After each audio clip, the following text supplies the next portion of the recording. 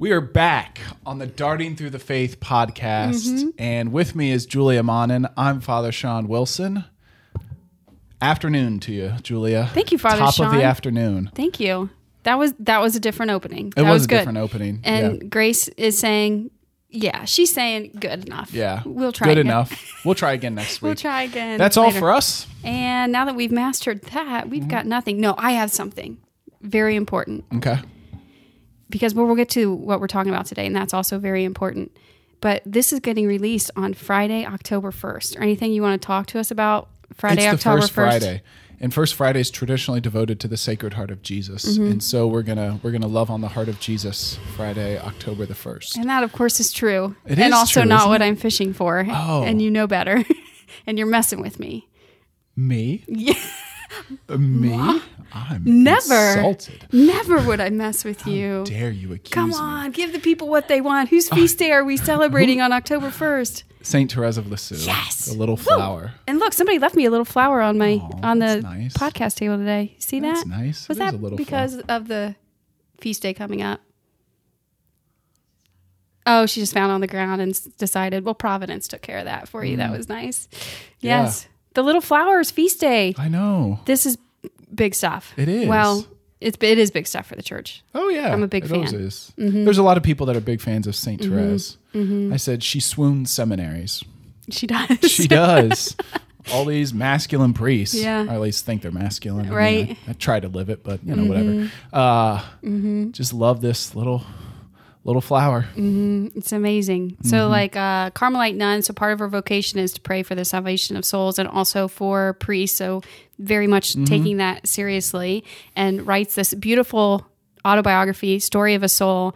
And it is very, it's very flowery. I mean, it absolutely is. I remember talking to a spiritual director of mine who said the first time he read it was like chewing on a marshmallow. And so it's so surprising that something like that would, Yeah. as you say, swoon so many seminarians and priests, but Yeah. it does. Like her vocation, part of her vocation was to pray for priests and to bring priests into the merciful heart of the Lord, and God made her to do just that. She does. So And there is something just like on a natural level that like authentic femininity seems to bring out the best in masculinity. oh yeah, So there's just like some of that going on there. So true. Yeah.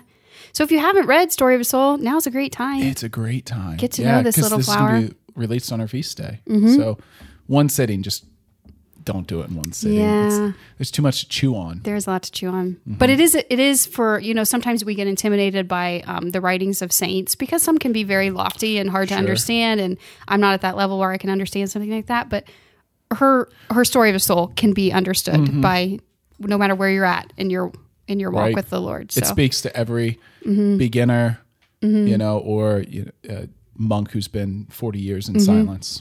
So yeah, it's beautiful. Okay. we should pray. Sounds It's good. draw us into prayer. In the name of the Father and the Son and the Holy Spirit. Amen.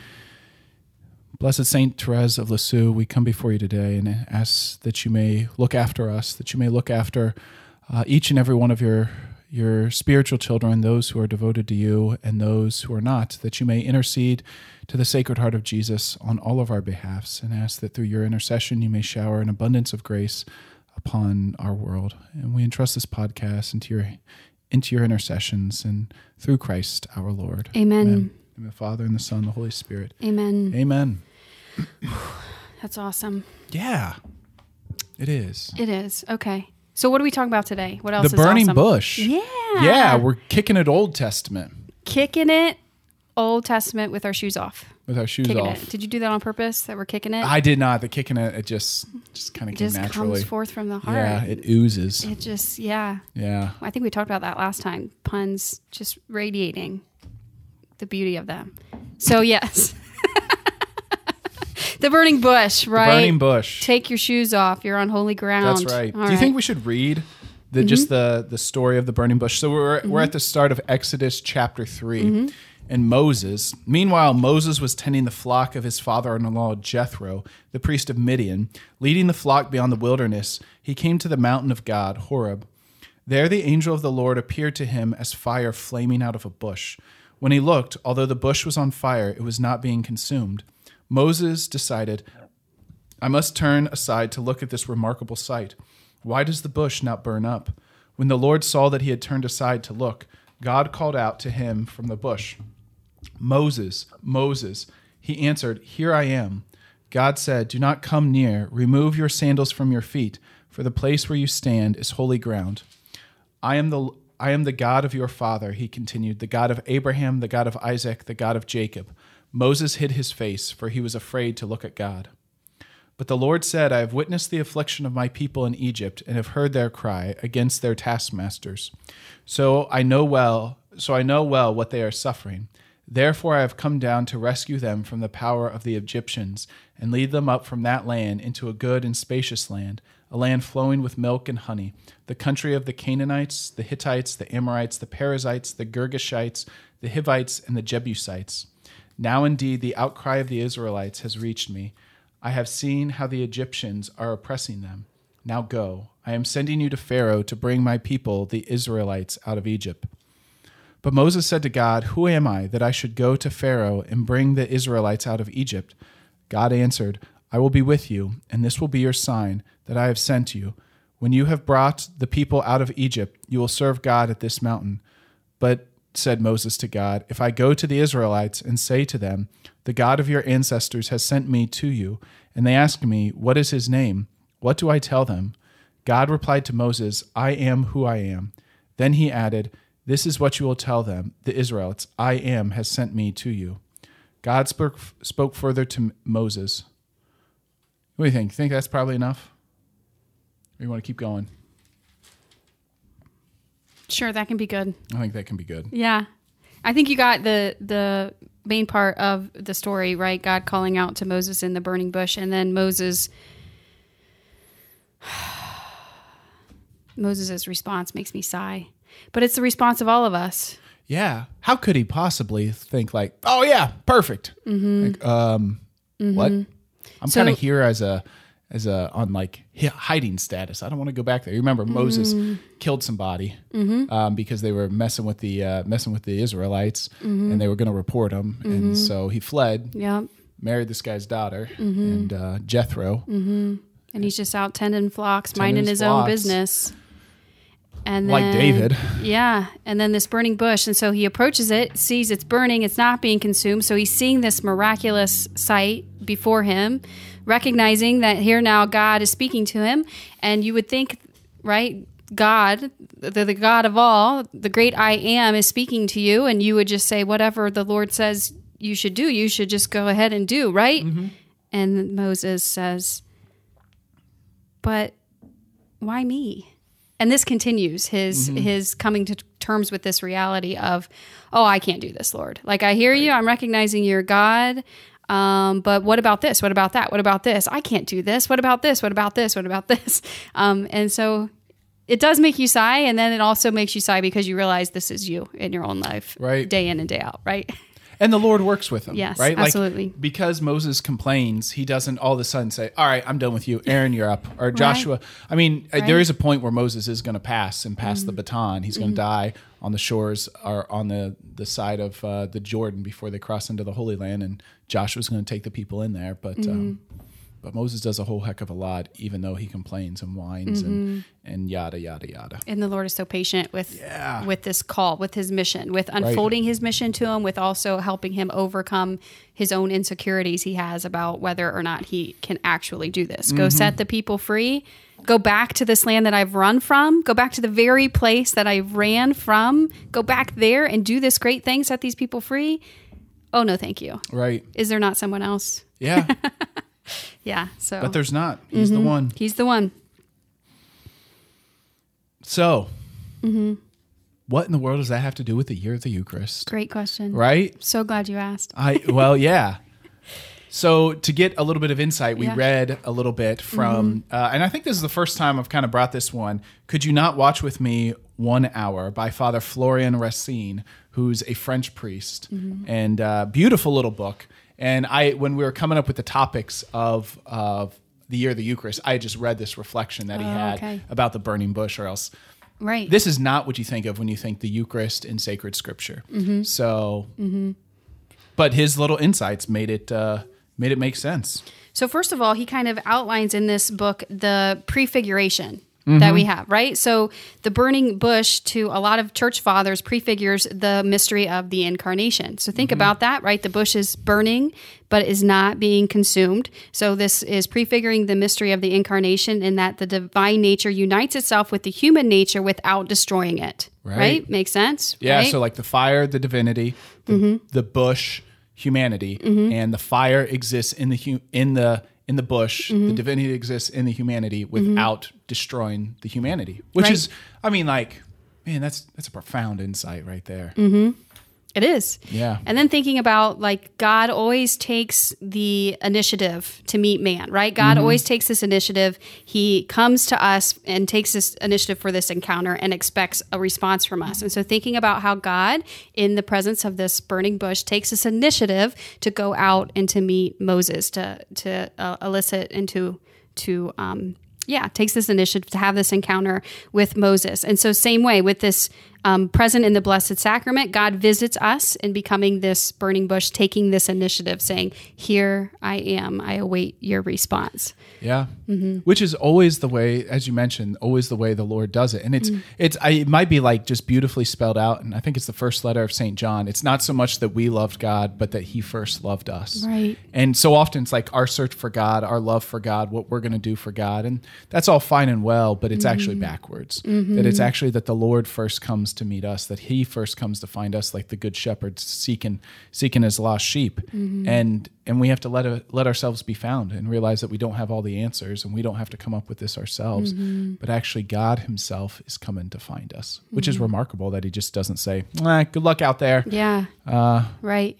And to think about that too, reminding me of scripture, like we often think it's us that has chosen God, but we have that outlined too, right? It's not you that have chosen me, but I who have chosen you, right? That he's always the one seeking us. He's always the one taking this initiative, creating this encounter. And so you can think about that in your own life. Like, no, I'm the one that's been showing up to Mass. I'm the one that's been making this effort to grow. I'm the one that's been doing X, Y, Z.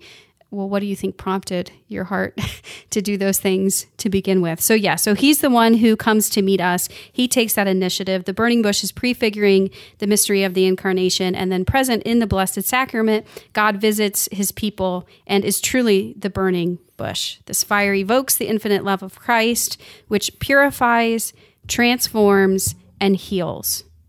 Oh, I love that. The fire is the image. And you think about the Sacred Heart, right? The Sacred Heart is on fire out of love for his people. And then it purifies, right? Like a fire is going to purify, whatever you think of. Gold maybe is one of the first one. Like when gold's in fire, the impurities kind of rise to the surface so that they can get scraped off. Also, it heals.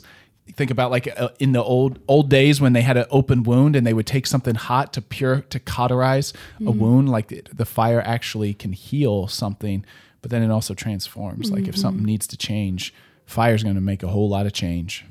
Absolutely. God calls Moses by his name. He invites him to a personal encounter, a relation of love, a heart to heart. So thinking about that again and tying that into the Eucharist and Christ present in the Blessed Sacrament and how he is doing that with each and every one of us. Right. And then he asks them to do something strange. Take off your shoes, for this is holy ground. And you think like, who does it really matter? I mean, and we think about this in so many ways. Like, does it matter what I wear to Mass? Like, isn't it good that I'm just showing up? Like Moses could just say, Lord, I'm here. What's with this shoe thing? It's kind of weird and doesn't seem sanitary. And what if there's something sharp I step on? Right. Like all of those concerns are possible. I'm surprised he didn't ask those questions. He had lots of other questions. He's a question kind of guy. Yeah. But then for ourselves and this whole kind of attitude that our physical, how we approach things actually affects our soul, right? Sure. Like our body affects our soul. And I don't know if you have any thoughts about footwear and prayer and the Eucharist or anything like that. Are you fishing for something? Well, no, I honestly just want to give my own thoughts. Okay, do it then. You just go right ahead. Well, because I don't know if it's providential, but I was talking to somebody on Saturday evening that kind of really pushed the question about going to Mass unshod, shoeless. Like, what is this? What do you think about that? And kind of like pushing the issue. And I can't say no, right? Like if somebody's going to come shoeless, if any of our parishioners want to, you absolutely have my permission to take off your shoes when you come to Mass because, all right, there's a lot of reasons. First of all, it's very biblical, right? Second of all, we're not the only place, like people do this. I've celebrated Mass for the Missionaries of Charity Sisters, and everybody in there, all the sisters, when they enter the chapel, take off their shoes. And sister, when I went to celebrate Mass, Father, you can keep your shoes on. I said, no, sister, I'm taking off my shoes. Right. And she didn't really make any comment. She assumed that was the normal thing. Yeah. Okay, there's cultures where when you're in a holy place, you take off your shoes. And then I just like this radical idea of being Catholic and doing to say like what we're doing here is not ordinary, right? It's why I love incense because like we are in a holy place. There's no other place that you go to, whether you go to a baseball game, whether you go to the grocery store, whether you go to work, that incense, because we're in a different sort of place. We're in God's house. And then the same thing with the shoes. Like as you do that, there's no other place, I guess, except home, which is kind of fitting, that you take off your shoes when you go to a public place, except the Lord's house, because it's a completely different sort of place. It's absolutely set aside. So I don't know if I'm just rationalizing what I kind of really want to do is to celebrate Mass shoeless all the time. But I think there's something to it.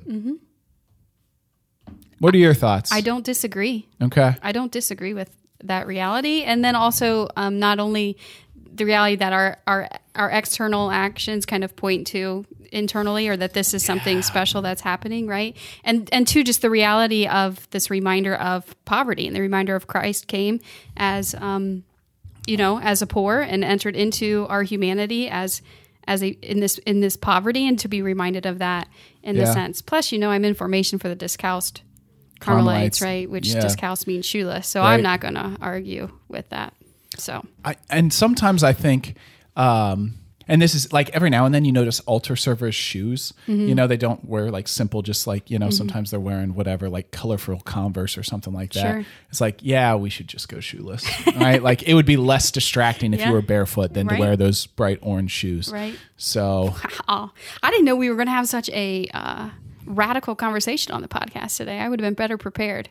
Yeah, I was prepared for it. That's why it went there. You definitely were prepared. Shout out Nate Freisteller because he was the one asking about going shoeless. All right, so let's do it. That's what we're saying. Nate and anybody else, you have my permission if you are looking for it. To go shoeless. And so this is outlined in this reading that we did as well, right? The reality of how did Moses behave before God and for what reason? This idea of God directs him, take off your shoes.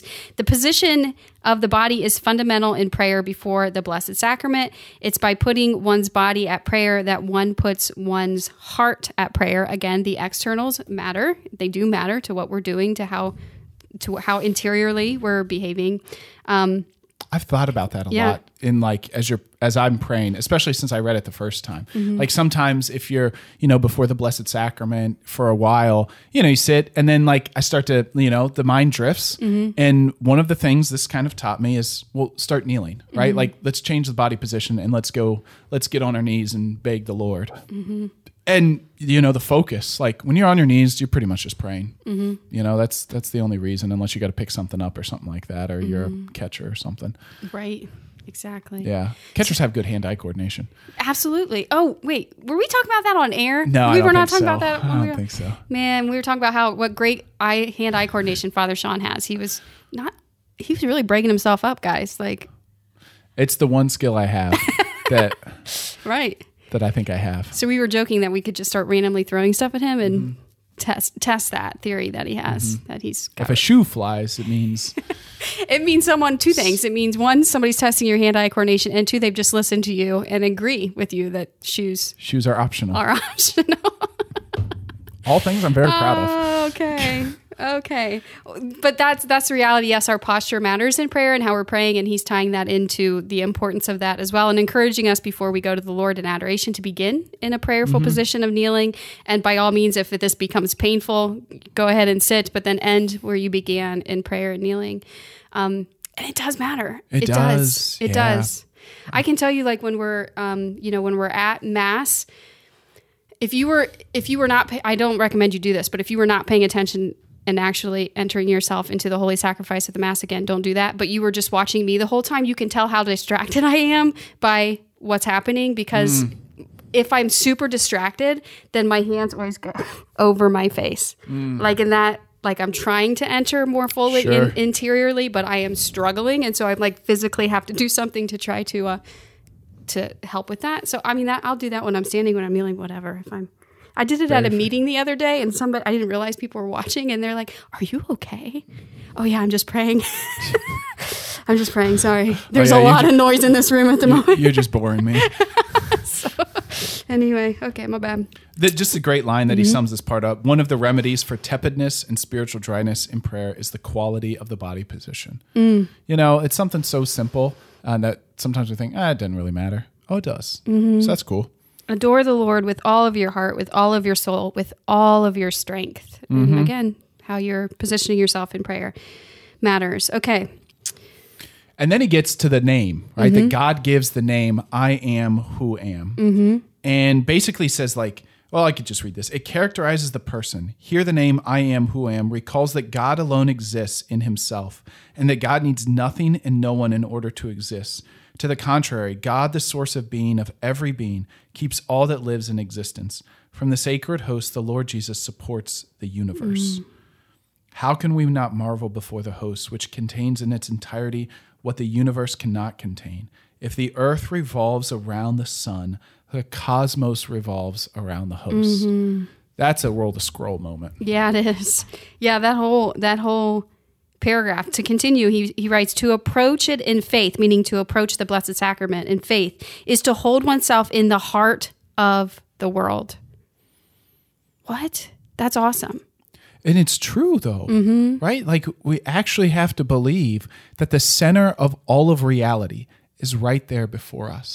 And the incredible thing is that it's so small, it's so ordinary, it's just a simple piece, appears to be a piece of bread, and yet it's responsible for the creation of the world and sustaining it in existence, and actually wants us to approach. Right? Just like Moses, God wants him to approach him, who is. He is the one who is. He just exists. Wants Moses, little old farming, sheep herding, killing Egyptian Moses, to approach. Right. And of course, that's the same for us, that he actually draws us to himself. I since we were talking about Therese and her feast day, which is on the day we're releasing this, I'm reminded too of her. She has like this aha moment in her own life and in her own mission, because of course she aspired to do all of these great things. She wanted to be a missionary. She wanted to go out. She wanted to do all these things. She had such zeal for souls and wanted to do these great things in order to save people and to turn people to the Lord. Of course, she's a sickly young woman in the convent. She's not able to go on missions, and she's basically wrestling with that. I'm desiring these great things. I believe God wants me to be a great saint, but I can't do it. I'm physically not capable, right? And this is where we get the doctrine of her little way, to do these little things with great love. But one moment she's praying about all of this, and she has this aha moment.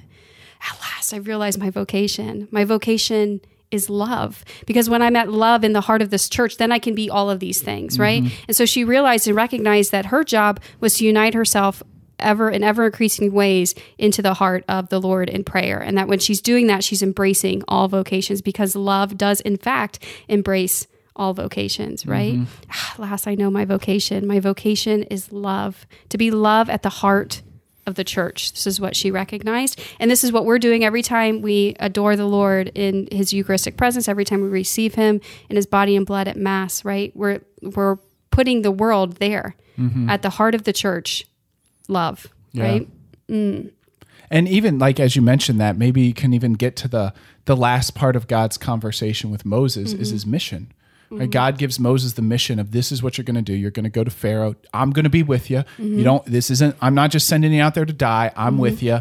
And, but this is the mission that I'm entrusting you on. And I can just say from my own life, how often clarity about what I'm supposed to do comes from the Blessed Sacrament. Like all of these different, like, oh, this problem, this needs done. I got to do this, and I don't even know how. Like, actually, here's the problem. I don't know what to do. Sure. And the clarity before the Blessed Sacrament. And sometimes it's, sometimes you just kind of get a little bit more fuzzy, but more times than not, just the Lord kind of sets this path and gives this little guidance, and things just kind of like make sense after you hash it out with him. And so he sends us on our mission. I guess that's the point of just like Moses before the burning bush receives his mission, what he's supposed to do. That's so clear for us too, I think. At least it is in my life and a lot of other people I've talked to. Oh my gosh, yeah. Yeah. Yeah, and I can't tell you how many times it's like your head is spinning. There's so much coming at you, and you enter into the chapel and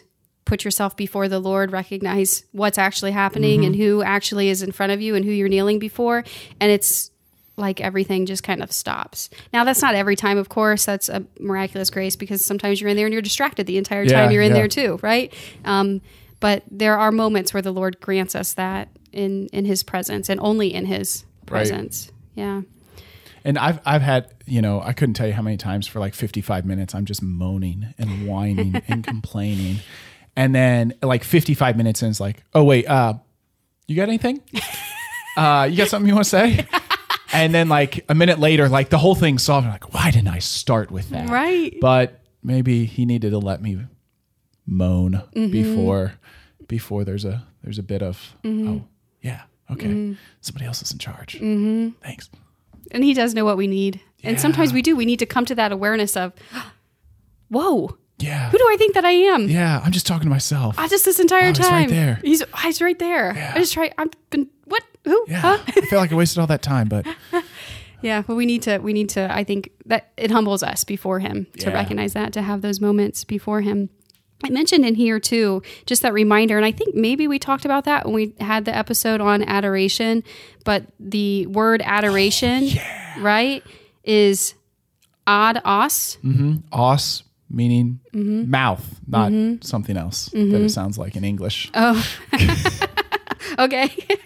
Toward the mouth, which refers to the kiss, and by extension to love. And so to think about that when we're in towards the kiss, adoration. What? That's awesome. Isn't it? Yeah. There's this beautiful, in the Song of Songs, this beautiful, which is poetic in and of itself, but it talks about that, like the beloved calling out to the bridegroom, kiss me with the kiss of your mouth. And that's really beautiful and something beautiful to ponder too in adoration. Okay. All right. What else you got with this and the burning bush and the year of the Eucharist? And I think that's about it. You got anything else?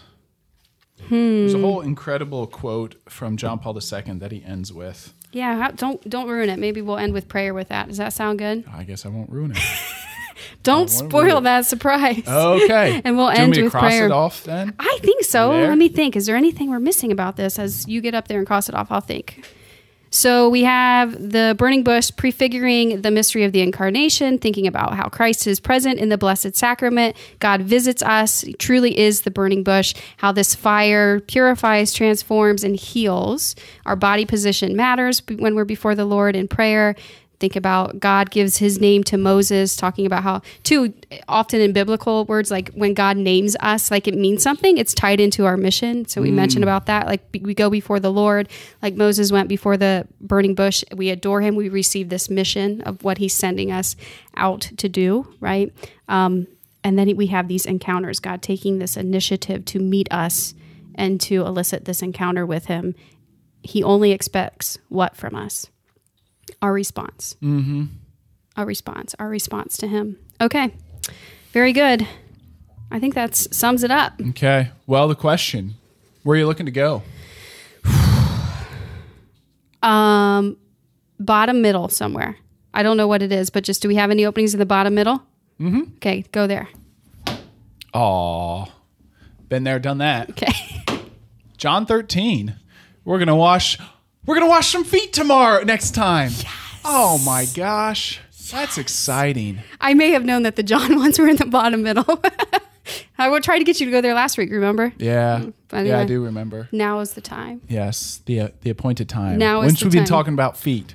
Now we're going to wash them up. Somebody in here said she has stinky feet.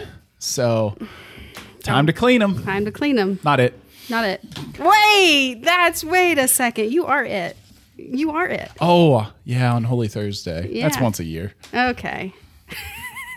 That's what it says in Scripture. I washed your feet. You are to wash others, but only once a year. Okay. All right. Well, thank you. If you're still with us, thanks for staying with us. Yeah. And You could say that after all these months. Years. Oh, my word. Are you kidding? You're right. Yeah, if you're still with us, Whew. God bless you. it'll be great in heaven. Absolutely. And you know how much to pray for us, Absolutely. especially Julia. Absolutely. This is all true. I've never agreed with you more about anything ever Whoa. than that statement. To pray for Julia. Please, yes. Okay. Okay, so this is a quote from John Paul II about everything we just discussed. I warmly encourage the faithful to adore Christ, present in the blessed sacrament of the altar, letting him heal our consciences and purify us, enlighten us and unite us. In their encounter with him, Christians will find strength for their spiritual life and their mission in the world. In fact, in communing heart to heart with a divine teacher, they will discover the Father's infinite love and will be true worshipers in spirit and in truth. Their faith in him will be revitalized. They will enter into God's mystery and be profoundly transformed by Christ. In their trials and in joys, they will conform their life to the mystery of our Savior's cross and resurrection. Every day, they will become more and more sons and daughters in the Son. Then, love will be spread through them in human hearts in order to build up the body of Christ, which is the church, to establish a society of justice, peace, and brotherhood. They will be intercessors for all humanity, because every soul which is lifted up to God also lifts up the world and mysteriously contributes to the salvation freely offered by our Father in heaven.